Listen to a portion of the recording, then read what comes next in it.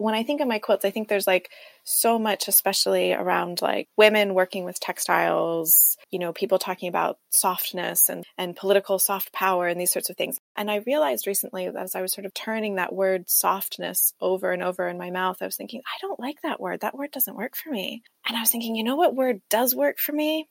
Sturdiness. My quilts aren't soft. My quilts are sturdy. They are really enduring. That's something different that quilts give.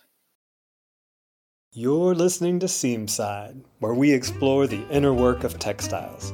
I'm your host, Zach Foster, and each episode I sit down and sew with a different artist, and we talk about what working with cloth has taught us about being human. I hope you enjoy.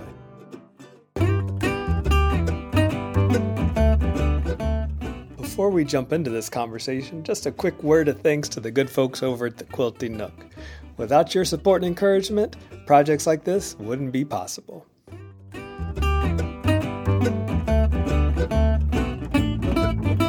Y'all know how much I love reading your reviews, and I do read every one of them. Listen to this one from E.J. Hearn, who says Seamside is a great balance of casual conversation and philosophical depth. Zach's guests are family, and we as listeners are family too. Not because we're blood, but because we're invited into his studio, into his discussion, and he treats us as such. So if you're enjoying these conversations and you feel like family like E.J. Hearn, why don't you leave me a review if you haven't done so already? It is the best way for folks to find out exactly what's happening here in this little corner of the internet.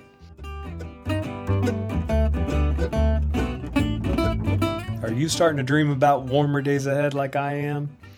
Let me tell you what's happening this June. For the first time ever, me and my good friend Heidi Parks are going to be co-teaching a class at Madeline Island School of the Arts on an island in the middle of Lake Superior. The course is called Sewing in Place, and we're going to explore together how you can incorporate landscape and experiences while you travel into textiles. This is something both Heidi and I love to do. So if that sounds good to you, and you like the idea of going on hikes in your free time, watching the water lap up on the beaches, you might want to join us. I'll put a link down in the show notes for more information. And of course, if you got more questions, you know where to find me.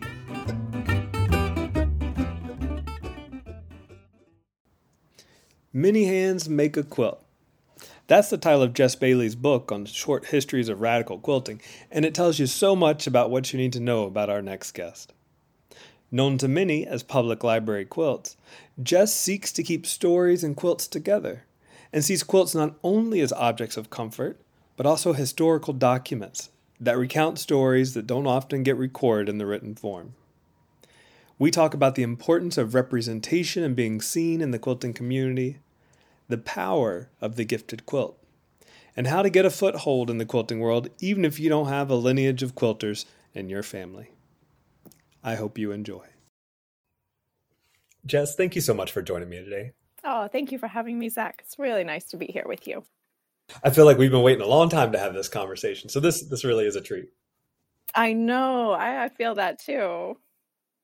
Jess, can you tell us a little bit about where you are right now, just so folks listening can have an idea of what's going on in your little corner of the world? Yeah, well, I see your face on my computer screen, and it's right in between what I feel like is a good summary of my life, which is half of my desk is piled in research notes and books and dissertation materials and my glasses and library cards, and the other half of my desk is also a mess, but covered in fabric and a sewing machine and fabric samples and quilt notes. And I'm sitting in my home office in London.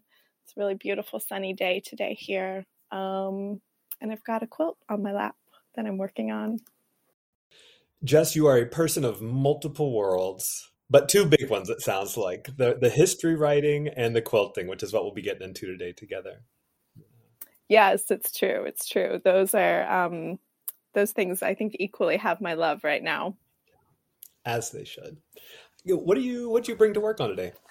I brought a quilt that that is a little bit of a secret, but it's going to be out and about in the world in April when this podcast is released. So I can say that it is a wedding quilt for friends who are getting married here in London. And the pattern I chose is I was looking a lot at like historical wedding quilts. And of course, everybody knows, the double ring wedding quilt folk block that's so storied. That was the style of quilt that my great aunts made my parents when they got married.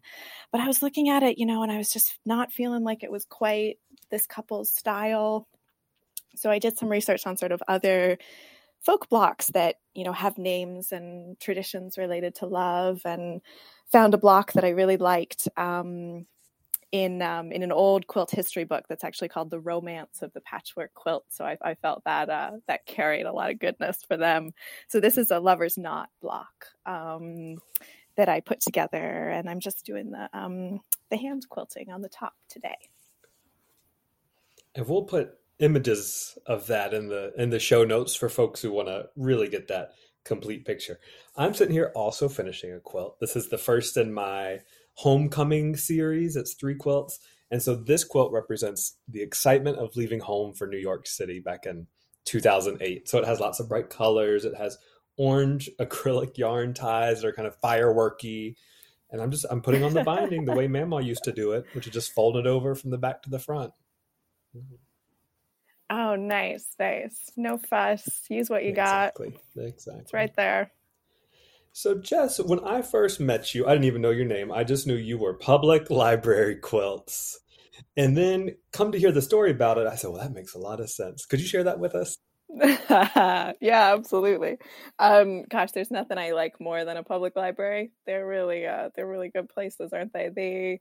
I think they're such radical and loving places in a community. I mean, where else can you go and be safe and have access to knowledge and books and community and representation and visibility for free? And so I, grew up being taken to my local public libraries. And when I started to make quilts, I was thinking about the different ways that I was exposed to quilts and quilting as a child, and realized that the first quilt exhibition that I saw as a child was in my local public library. And I think when I saw it, I have these vivid memories of it. And when I saw it, I'm sure I didn't, consciously put these things together so much. But now that I think back on it, libraries make so much sense as a place to hang quilts up, right? And display quilts. And there's something so magnetic about how a book tells a story and how a quilt tells a story. And those two things, I think, make each other richer. And so somehow public library quilts came to be out of that memory of words and quilts doing work together in a space where everyone, was welcome. From your mouth to God's ears. That's beautiful. So you, by day, are an art historian. By night, you're a quilter. I am. I know. So that sounds so exciting. It does to me. Because what we're talking about, or what your life is pointing at, is the importance of stories. So why are you choosing to devote your life to stories, both under the umbrella of art history, but under this other umbrella of quilt history, quilts in general? Yeah.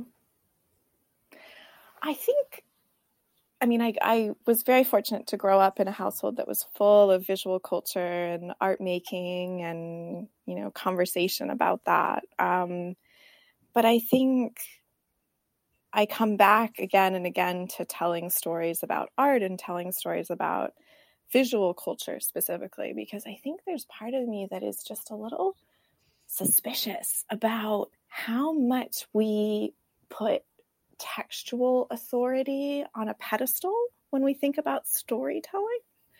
And I say that with all the irony of someone who loves to write. I love words. I love telling stories with words. But I think art history is a fascinating discipline that is entangled with this issue, because art history is always about putting words to images, and to tell a story about visual culture, we're describing in words, in textual language, visual rhetoric. And that's such a paradox. And, it's like pinning the butterfly to the specimen board. There's something about it that just doesn't make sense, but you keep doing it in order to try and understand how people communicate with each other. And that there are 100 different ways to tell stories or to communicate with someone beyond words or text. And I think that's so important if we're also thinking about whose authority matters in history telling, whose position of power matters when we write history. And I find images really productively shake that up. And often that's about what cannot be spoken. For whatever reason, then it cannot be spoken. Someone puts it in art, in visual art. And so there's something about that I find really fascinating. To me, it feels like the visual can be a shortcut. There's two routes to a story, right? There's the textual route and there's the visual route. And the visual route is always faster, right? It might not take us along the same path. Like what text is really good at is it takes us step by step, hand in hand. We walk together. We read one sentence, then we read the next sentence, and we all arrive to the end of that paragraph. Whereas with the visual image, you're just thrown in the deep end of that pool and asked to have some kind of a response. Yeah. And I experienced that just this morning. You came across these images from Janniken Smucker, who is researching the New Deal right now in various work programs that were in place. And these are black and white images of people at a quilting bee. And in those particular set of images are white quilters standing right beside black quilters. You have scattered throughout the crowd some male-bodied quilters. And I've never been one to really pump myself up as like a male quilter. I mean, obviously the world sees who I am, you know what I mean? But I'm not one to use the hashtags. But all that said, it doesn't mean that when I saw those photos this morning of men quilting in those New Deal quilting bees, that something very deep inside of me didn't feel seen. I felt recognized. I felt like, oh, I am part of a lineage, right? That my grandfathers, not literally, metaphorically, but my grandfathers also quilted. Maybe not as often as my grandmothers, but back in the tree, there were men, male-bodied people like me who found these things interesting and dedicated their free time to it. And that was a beautiful and powerful moment for me. Isn't it so fascinating how images can make people arrive or ask people, because I think images ask so much from us, right? Like you're saying, they throw us into this deep end of someone else's constellation, someone else's set of reference points, someone else's language. And sometimes they don't give us a lot of help, but in asking so much from us, I think they make us quite vulnerable.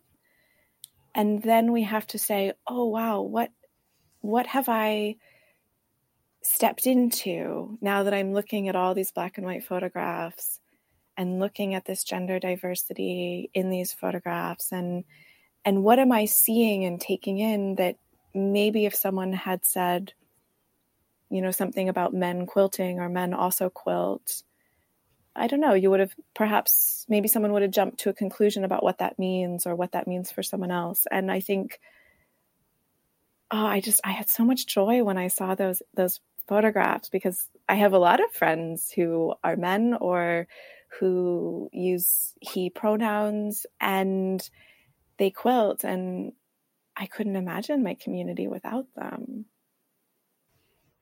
Yeah, because I know, this gray, rainy Friday, I'm going to be sitting around thinking about that one dude standing up at the quilting frame. Yeah. And he's tying a quilt just like you're doing right now. Yeah. And he's looking at the camera. He is looking at the camera. Yeah. Oh, he knows. He knows. He's looking majestic in that photograph. I love it so much. So representation matters. I know we'll get into that, but representation of all kinds. Folks need to look into whatever space, whatever arena they're interested in this case, quilting for us. Folks need to be able to look into the quilting tent and find somebody like them somewhere. They do. They do.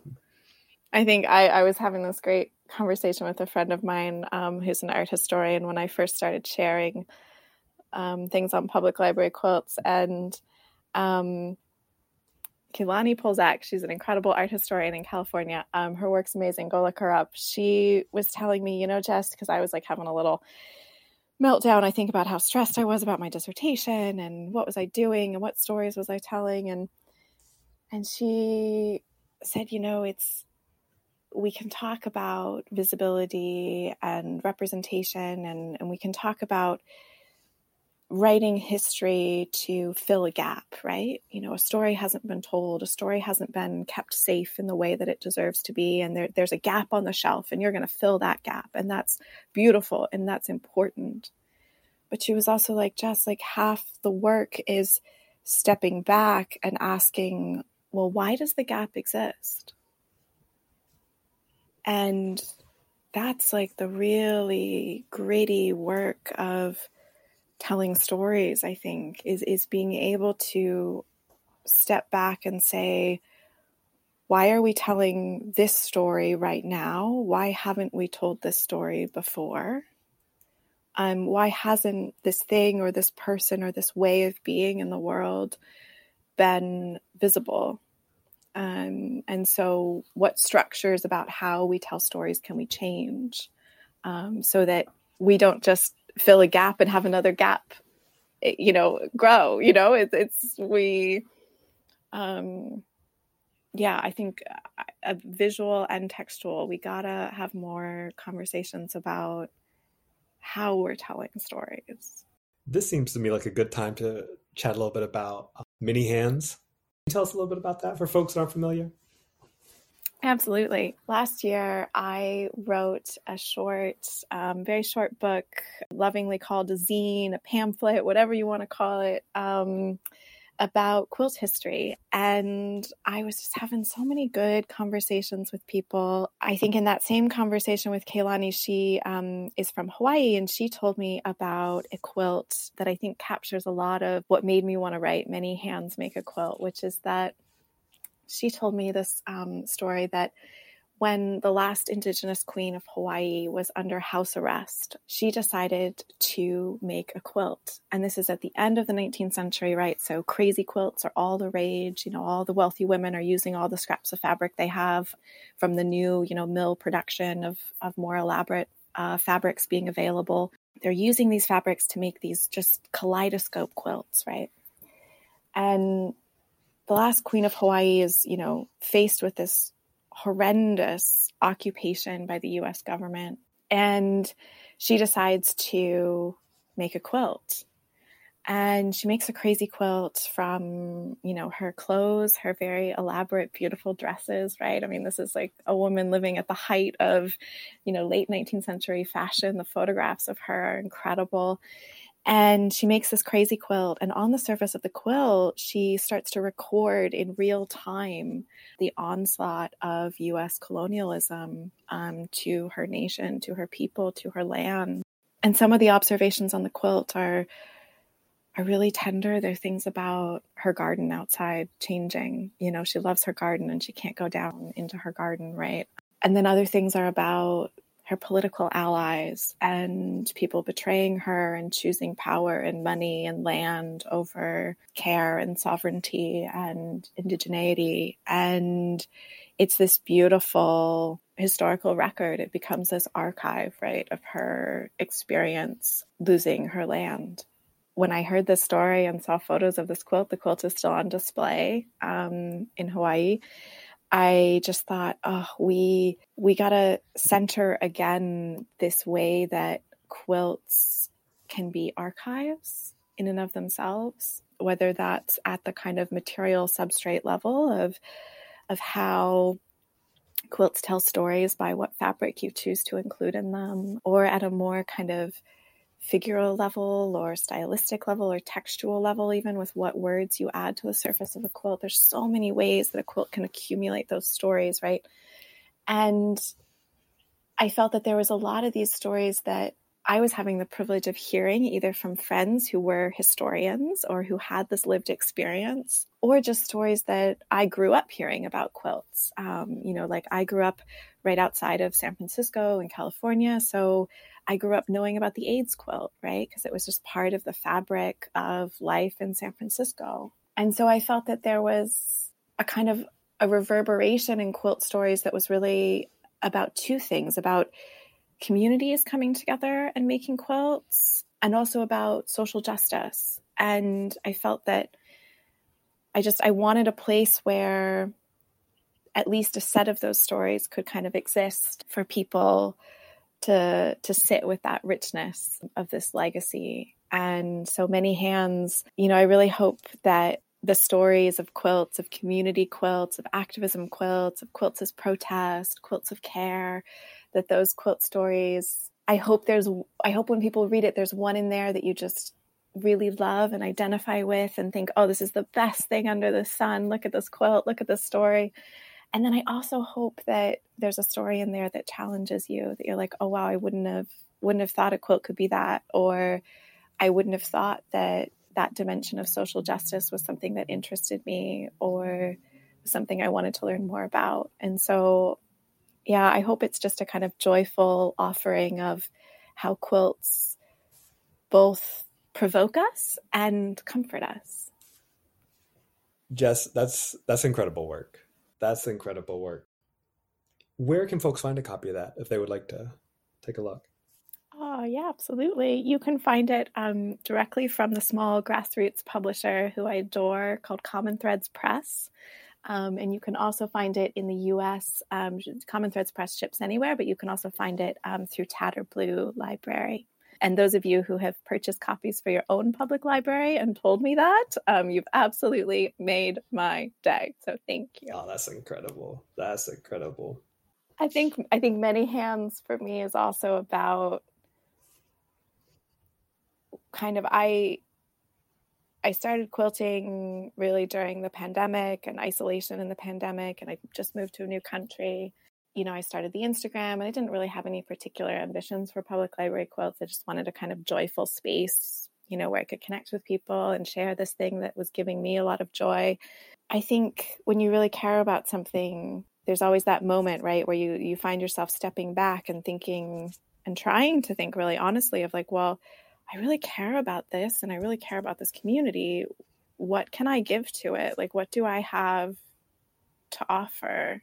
And I started realizing that a lot of the quilt history books out there are out of print. A lot of the best ones, were somehow self-published, right? I mean, quilters are stubborn people. They get it out there. If they want to get it out there, they're amazing. But some of those books, haven't been republished and are hard to find, or they're expensive. And I just thought, gosh, okay, I'm an art historian. I spend my days writing about visual culture, mostly for a very academic audience, a very research-focused audience. But I really felt that, okay, maybe a small thing I can give back to this community is a really affordable, really joyfully accessible set of histories that we want to be spoken about in our homes with our friends at Quilting Bees, So I hope that's what Many Hands is. I'm sure it is. That's a beautiful intention.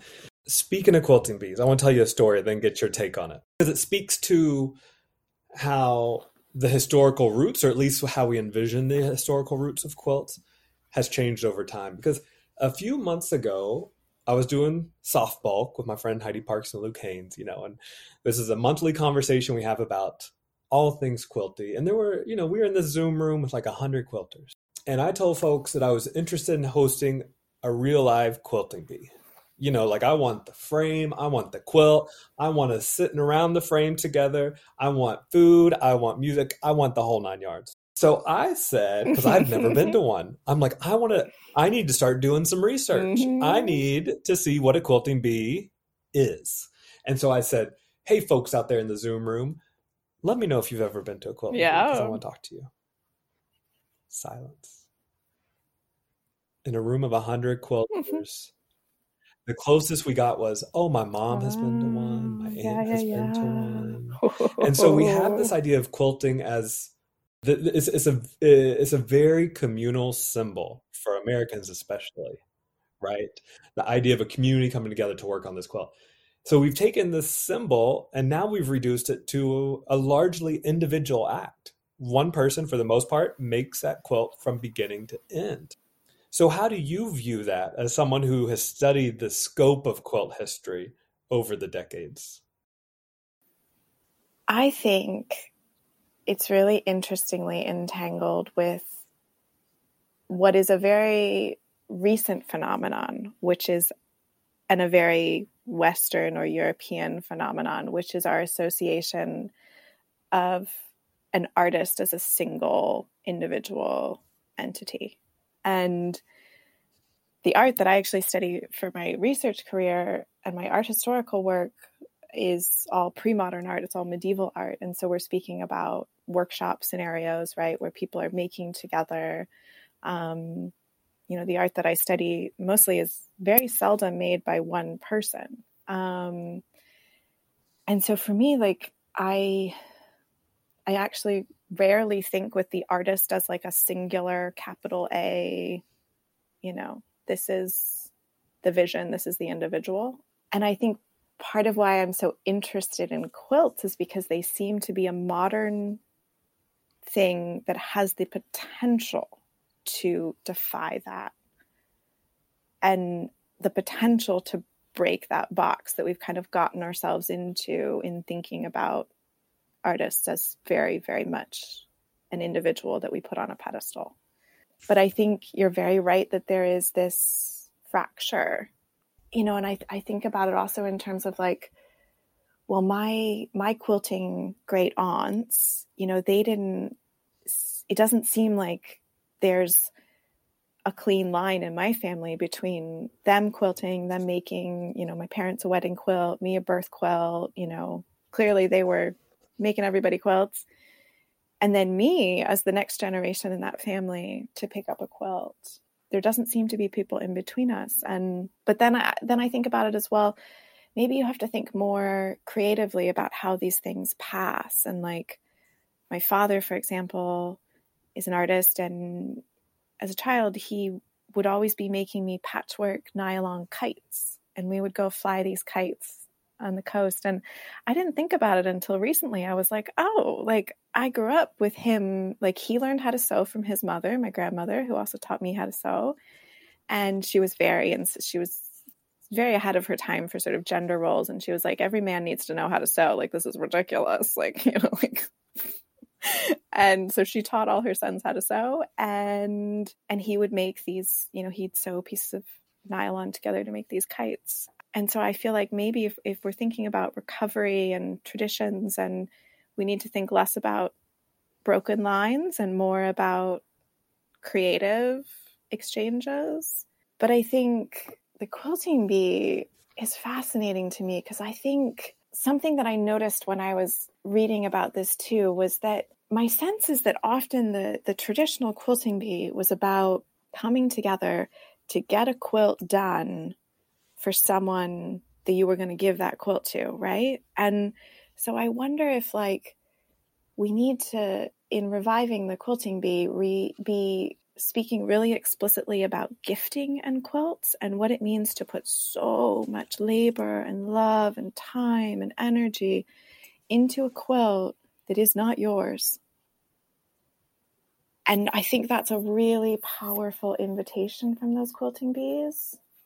But I wonder if we need to be more explicit about thinking about that and like giving quilts and gifting quilts and what it means to come together and say, we got to get this quilt done because so-and-so needs this quilt. And for that to work at its best, at its most effective, we got to think of ways in which community-made quilts do something more than just keep somebody warm. Because if we're just trying to keep somebody warm, we can go to the big box store and we can buy them something cheap and they'll stay warm. So what is it about quilts? What special offering is it that quilts bring? And what special offering do community built quilts bring? And how can we really work with that energy? Oh, I like that. And I don't think it's for nothing that are the little pods of people that still get together to this day are called guilds, right? In the tradition with craft guilds, whether it was a basketry guild or a blacksmithing guild or a leatherworking guild, people in that guild wouldn't sign their name. They might have like a guild marker of some kind, right? Saying that this is an approved piece made by this guild to certain exacting standards, but nobody was signing it.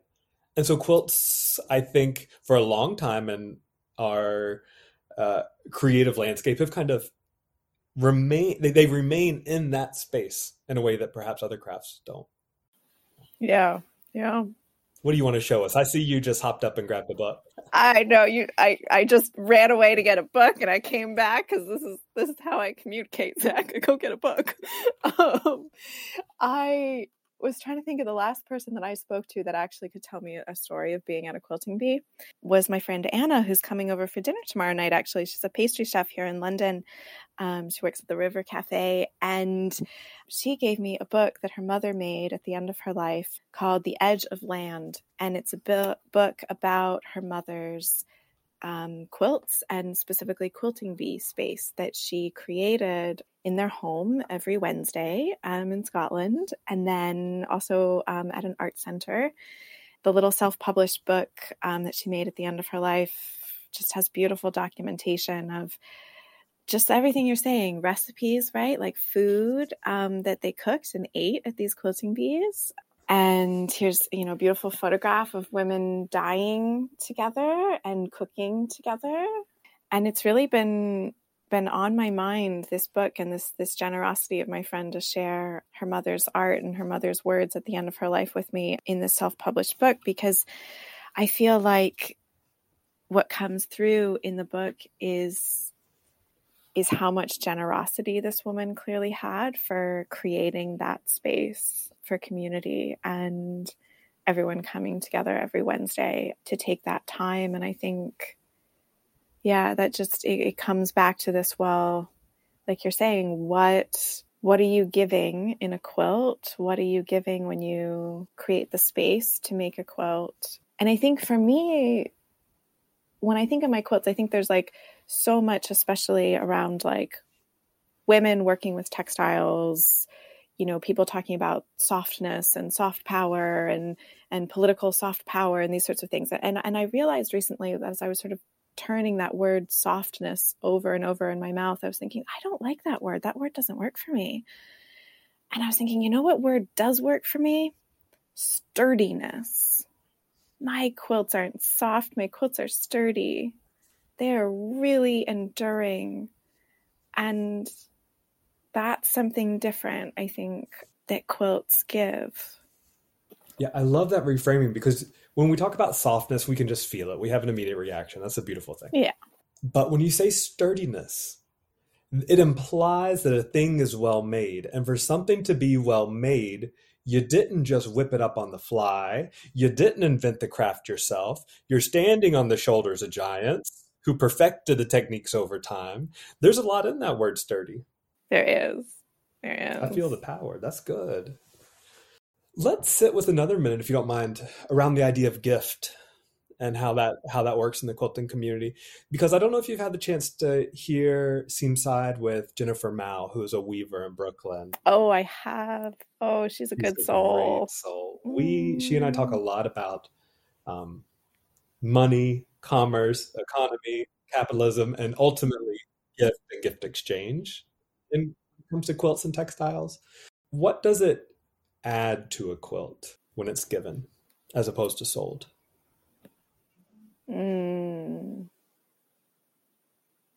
I love that when I'm gifting a quilt, I know from the moment I start making it that I'm gifting the quilt, right? Like, and that completely changes my relationship with the quilt, because I know it's not mine in like the most beautiful, full sense of that. It never feels like mine. And people always ask me like, oh, that one's so beautiful. Don't you want to keep it? Oh, how do you let that one go? And it's like, no, from the very first moment, it's not mine. I made a quilt recently for a friend who has a small clothing company just outside London, and she makes beautiful, mostly linen dresses and women's clothing. She wanted one of my quilts, and I loved her clothes, and we got talking, and we thought, well, gosh, let's do a trade where I make you a full bed quilt and you make me a wardrobe of clothing. And she makes her clothes from really beautiful, often dead stock linen. And so, I asked her, well, what do you want, this quilt to mean? What do you want? What story are we embedding in this quilt? And she said, I'd really like it to be a quilt about motherhood and its imperfections and the messy days and the good days. And I want to, she has a young daughter, and she was like, I want to be able to give this quilt to my daughter and, and have it kind of capture a moment in our life together, a kind of transition moment in her life, and reflect kind of her collections of clothing that she's making. And so we took a bunch of scraps from her studio and took all those bits of linen that she's made, these beautiful clothes for, often for people that she knows really well and cares for. It's a very, very small production, and made her a quilt out of those. And it's great because when you look at the quilt, you can be like, oh, those are those ginger linen dresses. Oh, those are that, that pair of pants you made. Oh, and that's all in the surface of that quilt. I loved that there was an intimacy in the very material substrate of that quilt, that I knew what was being made for me and gifted to me as I made that for her. And how wonderful to sit in a dress your friend has sewn while you make a quilt for her with the scraps from the dress. I mean, it was a kind of a rare moment of something. It felt like something was being made together. Yeah, because I recognize the desire to want to keep a quilt, because we have made these things and they are so beautiful and they speak to something personal within us. But I find myself having to remember, one, I only need so many quilts in my home, right? They're bulky objects. They add up fast. Yeah. But two, owning a thing doesn't make it more beautiful, and giving away doesn't make it less beautiful, right? It's still a beautiful thing. You're not changing that. You're just giving a new home. No. And it's also like, I feel like sometimes I'm like, I already spent so much time with this quilt. I spent hours with this quilt. And there's nothing that brings me more joy than when my friends send me photos of, their baby on this quilt, or, their dog sleeping on this quilt. It's the best thing to see quilts used. That's really important to me. I don't dream of like a flat wall in a museum for my quilts. I dream of, babies throwing up on them, and, life getting messy on them. And like, that I think you're letting go of any kind of preciousness when you give a quilt. You're letting it be what it needs to be for the people who are going to be held. Yeah, because while we got to make a livelihood, that's not everything. No. And it makes me think that I recently had the opportunity to go down to Foxfire in Rabun County, Georgia. And Foxfire is a center for Appalachian culture, Southern Appalachians specifically. And they're trying to preserve all kinds of knowledge, stories, lifeways, traditions around Southern Appalachia. And one of the saints, the canon saints of Foxfire, is a woman named Mary Carpenter, who died in the 70s, to give you a frame of reference. And we don't know, at least I don't think we know, how many quilts she made in her lifetime. But I was just reading last night in a passage where she said, and given one particular winter, she made 23 quilts and gave them all away. Wow. So over the course of her life, who knows how many quilts she gave away. But as she got older, she lost use of one of her arms. Her eyes were starting to go bad. She couldn't sew. And that was a source of challenge for her, because she was such a generous person. She says, I can't make quilts anymore. I can't do this. I can't do that. But I can still love. I can still love you. You come to my house, I can still love you. I can still sit with you. I can still talk with you. I can still ask you about your day. And to me, it seems that that's so much the engine of quilt making, is the desire to express love, the desire to say, I want you to have an easier life, at least in this one, at least as much as I have control in this one moment. I want that for you. That seems to me to be a major source of creative energy when it comes to quilt making. Oh, I love that, because I think I really feel that, because I think there's something to me about, I think what I want to say is like the tenderness of quilts, in that they are about holding someone, and tenderness as in like tenderness when you're bruised, or tenderness when you feel hurt, or tenderness when someone knows the way that you want to be loved. And I think there's something about how quilts conform to the shape of someone's body, how quilts have that weight that, you know, can calm you when you're anxious. Like there's that kind of tenderness is what I want to give to people that I love. And it feels like I can do that in some small way by giving someone a quilt. And I guess that's what I was talking about a few minutes ago when I said it's beautiful when communities come together to make these quilts. And for them to be at their best, they have to be for something more than just keeping people warm. Any blanket can keep you warm. But what is the magic power behind a quilt? And to me, you hinted at that a moment ago, and I would love to hear more thoughts on this. When you were sitting down with your friend, who's the pastry chef, and you said, what do you want this quilt to mean? I think that's such a beautiful starting point for a conversation about a quilt project. What do you want this to mean? What story do you want it to tell? What power, what function do you want it to have? What space do you want it to occupy in your life? And I know that when I'm working with memory quilts, especially, if I have that kind of relationship with the person, I'll ask them, I'm like, what are your hopes for this memory quilt? You know, and you would think the answer is fairly stock, but it's not. You know, people have very specific. It gives me chills to think of one in particular. I was talking to one person who said, I want to make this quilt so my mom will finally rest in peace. I said, ooh, that's a lot. That's more than just story keeping. That's like, this quilt has a spiritual function. And so knowing that as the maker, I was like, I can do that. I can stay in tune. I can listen to the fabric as I'm working, and I will do my best to put that function in there for you. Mm-hmm. So when you're talking about this with the friend that you just mentioned, or perhaps other people, what do you want this quilt to mean? I really want my quilts to be portraits of their people. I really want my quilts to make people feel seen.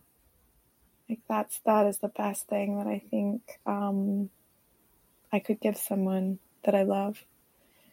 And I recently made my first memory quilt for a friend who lost a family member and a really close friend. And when I approached her about, you know, this offering, I was like, can I do this for you? You know, no pressure if it's not, you know, what you want. And she said, no, I'd really like you to do this, but don't make the quilt for me. You need to make the quilt for my friend's mother.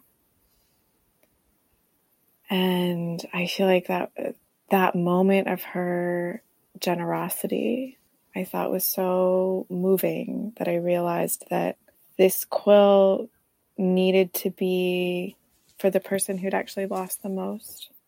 And then when I met her, I was able to meet my friend's mother, and met her with these other women from their family. And it was so clear that this family is so based around giving.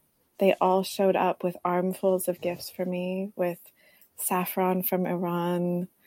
I hadn't even done anything for them yet, right? And they came with this outpouring of love of, you're going to do this for our family. We already have 100 little ways to thank you. So that comes to my mind when you bring up the word gift and gifting, and the fact that my friend just sat there and knew, this quilt isn't for me. This quilt is for someone else. Well, to quote Foxfire, a quilt is something human. It is. Oh, it is. It is a relationship made into a textile. Mm-hmm. I got two stories I want to share with you about the idea of giving quilts. One of them is about a year ago, somebody named Claire, living in Brooklyn, reached out to me and says, will you make a quilt for my husband who's about to turn 40? I said, no problem. So Claire gathered all these fabrics from, his various family members and friends, all been unbeknownst to her partner. Mailed them to me and put that beautiful quilt together. It's gorgeous. But while I was working on this quilt, and as we were having, several conversations, as I normally do as we're making quilts together, I came to find out that Claire recently gotten a cancer diagnosis. And she's young, that was always just kind of operating in the background, And when I finished the quilt, I got the quilt top done. I showed her the picture. She thought it was beautiful, but she didn't live long enough to see the whole quilt made. And it dawned on me over time, talking with Claire, that she wasn't making this quilt for her partner's 40th birthday. She knew she only had so many days left. She was thinking in her own, what I imagine was the darkest time for her, of the someone she loved so much and wanted them to have a quilt of their life together, of their memory of their families together. That's the power of a quilt. You can't get that out of a blanket. No. Oh, what a wise woman. The other one I want to share with you is I was working on another memory quilt because there's a lot of power in memory quilts. This one family commissioned 3 different quilts, and I was going to try to get them to them for the holidays, but I just couldn't. It's a lot of quilts. It's a lot of quilts, and so I cranked out for them real fast these 3 little tiny quilts, ornaments. I was like, okay, it's the holidays. Folks like to hang pretty things around, so I'll make these 3 little ornaments, and I'll send them in lieu of the quilt. A few weeks later, I heard back that they so appreciated the tiny quilts, they wanted 20 more. I said, what are you going to do with all these quilts? They said, well, we already gave away the other ones. I said, you gave them away. You gave them away. And this was a magic moment for me, Jess, because here are these people who are grieving deeply. Yeah. So deeply that they felt they needed these quilts to wrap up in. And they are giving away this object of comfort. The grieving are becoming the healers in doing so. That's magic in a quilt. You can't get that from a blanket. Oh, that's beautiful. So when we talk about quilts and gifts, this is what we're talking about. This is the magic. This is the special power.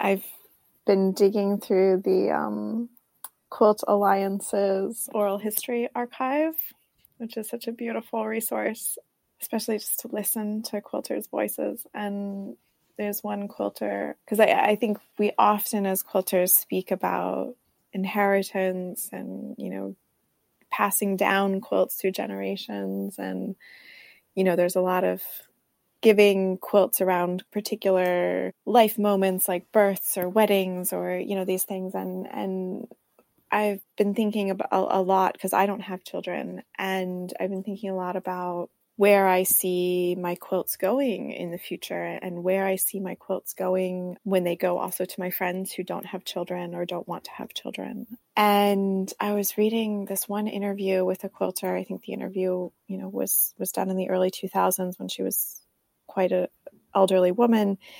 And she's talking things about making a quilt. And then we get to the end of the interview, and the interviewer kind of says, oh, is there anything else you'd like to say? The ultimate ending interview question. Any little bits you want to add? And suddenly the floodgates open, and this woman is like, oh, I have something to say. And she starts telling the story about how she was diagnosed with a chronic illness, and she has no children, and she couldn't maintain her job because of her chronic illness, and that what she does is quilt. And at the very end of telling this story about what quilts mean to her and what it means to be able to make quilts, she says, my quilts are a testament that I was here. And that word, ever since I read that interview, that word testament is just ringing in my ears. It makes me think of when I'm working on memory quilts, especially, I love looking for what I call the footprints of life, but I might switch it over to testaments now because I like that. Such a good word.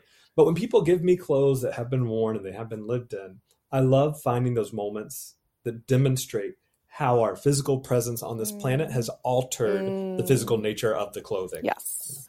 And so I think of, for example, sometimes I'll see shirts that were worn outside a lot. So the shoulders are bleached. that is a testament to hours in the garden or hours on the beach or wherever they may have been. I think of stains. I think of meals that families had. I think of rips. I think of a worn out right elbow, but not a worn out left elbow because they always leaned a certain way. All of these things are testaments that that person was here. And I think by including those in memory quilts, like I often do, it's a validation that this person, yes, lived, yes, had an effect, and yes, continues to have an effect on those they loved and those who loved them back. Yeah. No, there's a real intimacy in that. And a tangibleness. I feel like you said this lately too about, you had this beautiful turn of phrase about materials changing you and you changing materials in this loop. And I think my art historian brain is like, absolutely, that's what it's all about. Like the material substrate of the things we touch every day, the jacket we put on every day, the flexibility of quilts to take all of that in always kind of amazes me. I think that was what I was always also really struck by when I made this memory quilt of the clothing that I was given was very, very vibrant, very colorful, lots of different patterns, florals. And I really sat and spoke with my friend's mother about what did she want in the quilt, what was the most important thing. The clothing had taken a while to get to me because it had needed to be mailed from another country, and she had folded it all so carefully. And I remember just walking home from this meeting with her, hugging this bundle of perfectly folded pieces of clothing to my chest and thinking, how am I going to encompass what this quilt needs to encompass? And then I realized that everything that she needed the quilt to be was already in that clothing, right? It was already the material substrate. And my job was just to pick up those bits of testaments and arrange them in a way that could hug her back and could hold her back. And that was all I was doing. And then the quilt just kind of flowed. I found a photograph of Nagar kissing her mother, and she's wearing this beautiful headscarf wrapped around her. And as soon as I saw the photograph, I remembered a story my friend had told about this scarf and looking for the scarf in her flat. And the scarf has these sort of starburst patterns on it that was the same as this shirt that I had in the stash of her clothing. And somehow seeing how cloth could work to mimic a photograph became my access point to that, and felt like, okay, I can step back from this and just let the fabric be what it was always going to be. I'm so glad you said that. I think that's so many folks have asked me when they're thinking about doing a memory quilt, something along the lines of, how do I do this? Yeah. I'm afraid I'll mess it up. Yeah, I was afraid I was going to mess it up.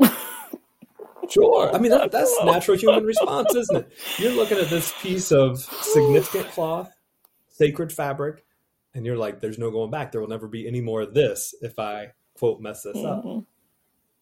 But what you just said is so enlightening, that everything that the mother needed from this quilt was already in the fabric. So as long as you're working with a good heart and good intention, that will remain in the fabric and it will make its way back to the recipient. Yeah. And I think that's really important for folks who are thinking about doing some kind of memory work like that to keep in mind. You got that good heart, you can't mess this up. The magic's already in the fabric. Yeah. You don't need to provide it. No, your hands are just a frame. They're just moving things into place. That's right. Jess, it seems like this might be a good time. Could you tell us the story of a student who came up to you after class? Yeah. I was teaching this week in a friend's art practice class at Williams College, and this very thoughtful student asked a question after my lecture about how we think of ourselves as quilters and what we connect to. And it's been really stuck with me this week, because she essentially asked, what if I'm a quilter and I don't come from a family of quilters. I don't come from a lineage or a legacy of quilters, and I'm finding that this practice is really important to me, and I'm making quilts. And she, I think, essentially asked in a more poetic way than I'm going to right now, how do I find my belonging if I don't come to quilting with a family lineage? I really want to hear your thoughts on this, Zach, because you're someone who creates such an incredibly warm and thoughtful space. In any of the kind of virtual rooms that I've seen you walk into, I always feel that from you. And I feel like as quilters, we spend a lot of time celebrating, our family lineages, or the older women mostly in our families, or older people in our families who quilted. And all of that is well and good. And I'm a historian. I think speaking about the past and speaking about, the past is the future. How you speak about the past is how you're going to live. So I am all for that. But I wonder as quilters if we also need to speak more about kinship right now and how you begin a tradition if you know you're the first. Do you begin a tradition? I don't know, but I think it has something to do with immediately imagining yourself in a constellation. Like I'm saying, like the past, the future, the present, like these things are not disconnected from each other. And I think, like we've been talking, tradition, testament, sturdiness, those things are all about having a wider view than yourself. Yes, it is. And speaking to your student to ask you that question, it makes me think that quilting has cultural context. Quilting has social history. There's zero denying it. Yeah. But my first pass at an answer might be something that while all that is true, quilting is also a matter of the heart and an expression of the spirit, something that every human possesses, right? And so even if you don't have that directly in your family and your family history, you do have the desire to make something beautiful, to express something about your time here on this planet. And if quilting feels like the most naturally resonating way to do that, then game on. The quilting tent is very big. We got room for you. Come on in. It's a tent. It's not some fort. You know what I mean? Like, just walk in any size you want to. Come on in. No, it's brave to start something. Isn't it, though? It's brave to be the first. I want to leave it right there. Is that okay with you? Perfect. How's your quilt coming along? Oh, it's good. I've almost finished the lines going in one direction on this top. This, sometimes I put my quilts on my quilter's frame, but often, at the end of the day, I like to sit, at my table or on my couch and talk to my partner and quilt. Another vote in favor of hand sewing. You can take it anywhere you want to go. Well, I am within an inch of finishing this binding for this entire quilt. So I'm gonna stick my needle in the corner right there so I can look you in the eyes and say thank you very much, Jess. I really appreciate you sharing today. Thank you for having me, Zach. If you enjoyed that conversation as much as I did, I'm wondering if you'll rate and review this show so other people can find Seamside and learn more about the inner work of fabric. I'd really appreciate it.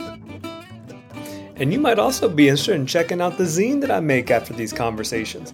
I sit and ruminate and reflect about different things that came up, put them into this cute little printable, foldable zine. You can stick it in your back pocket and take it anywhere. So there's a link for that in the show notes if you like. And as always, thank you for listening. I appreciate your time. We'll be sitting and sewing again before too long here on Seamside. Take care, sew something good.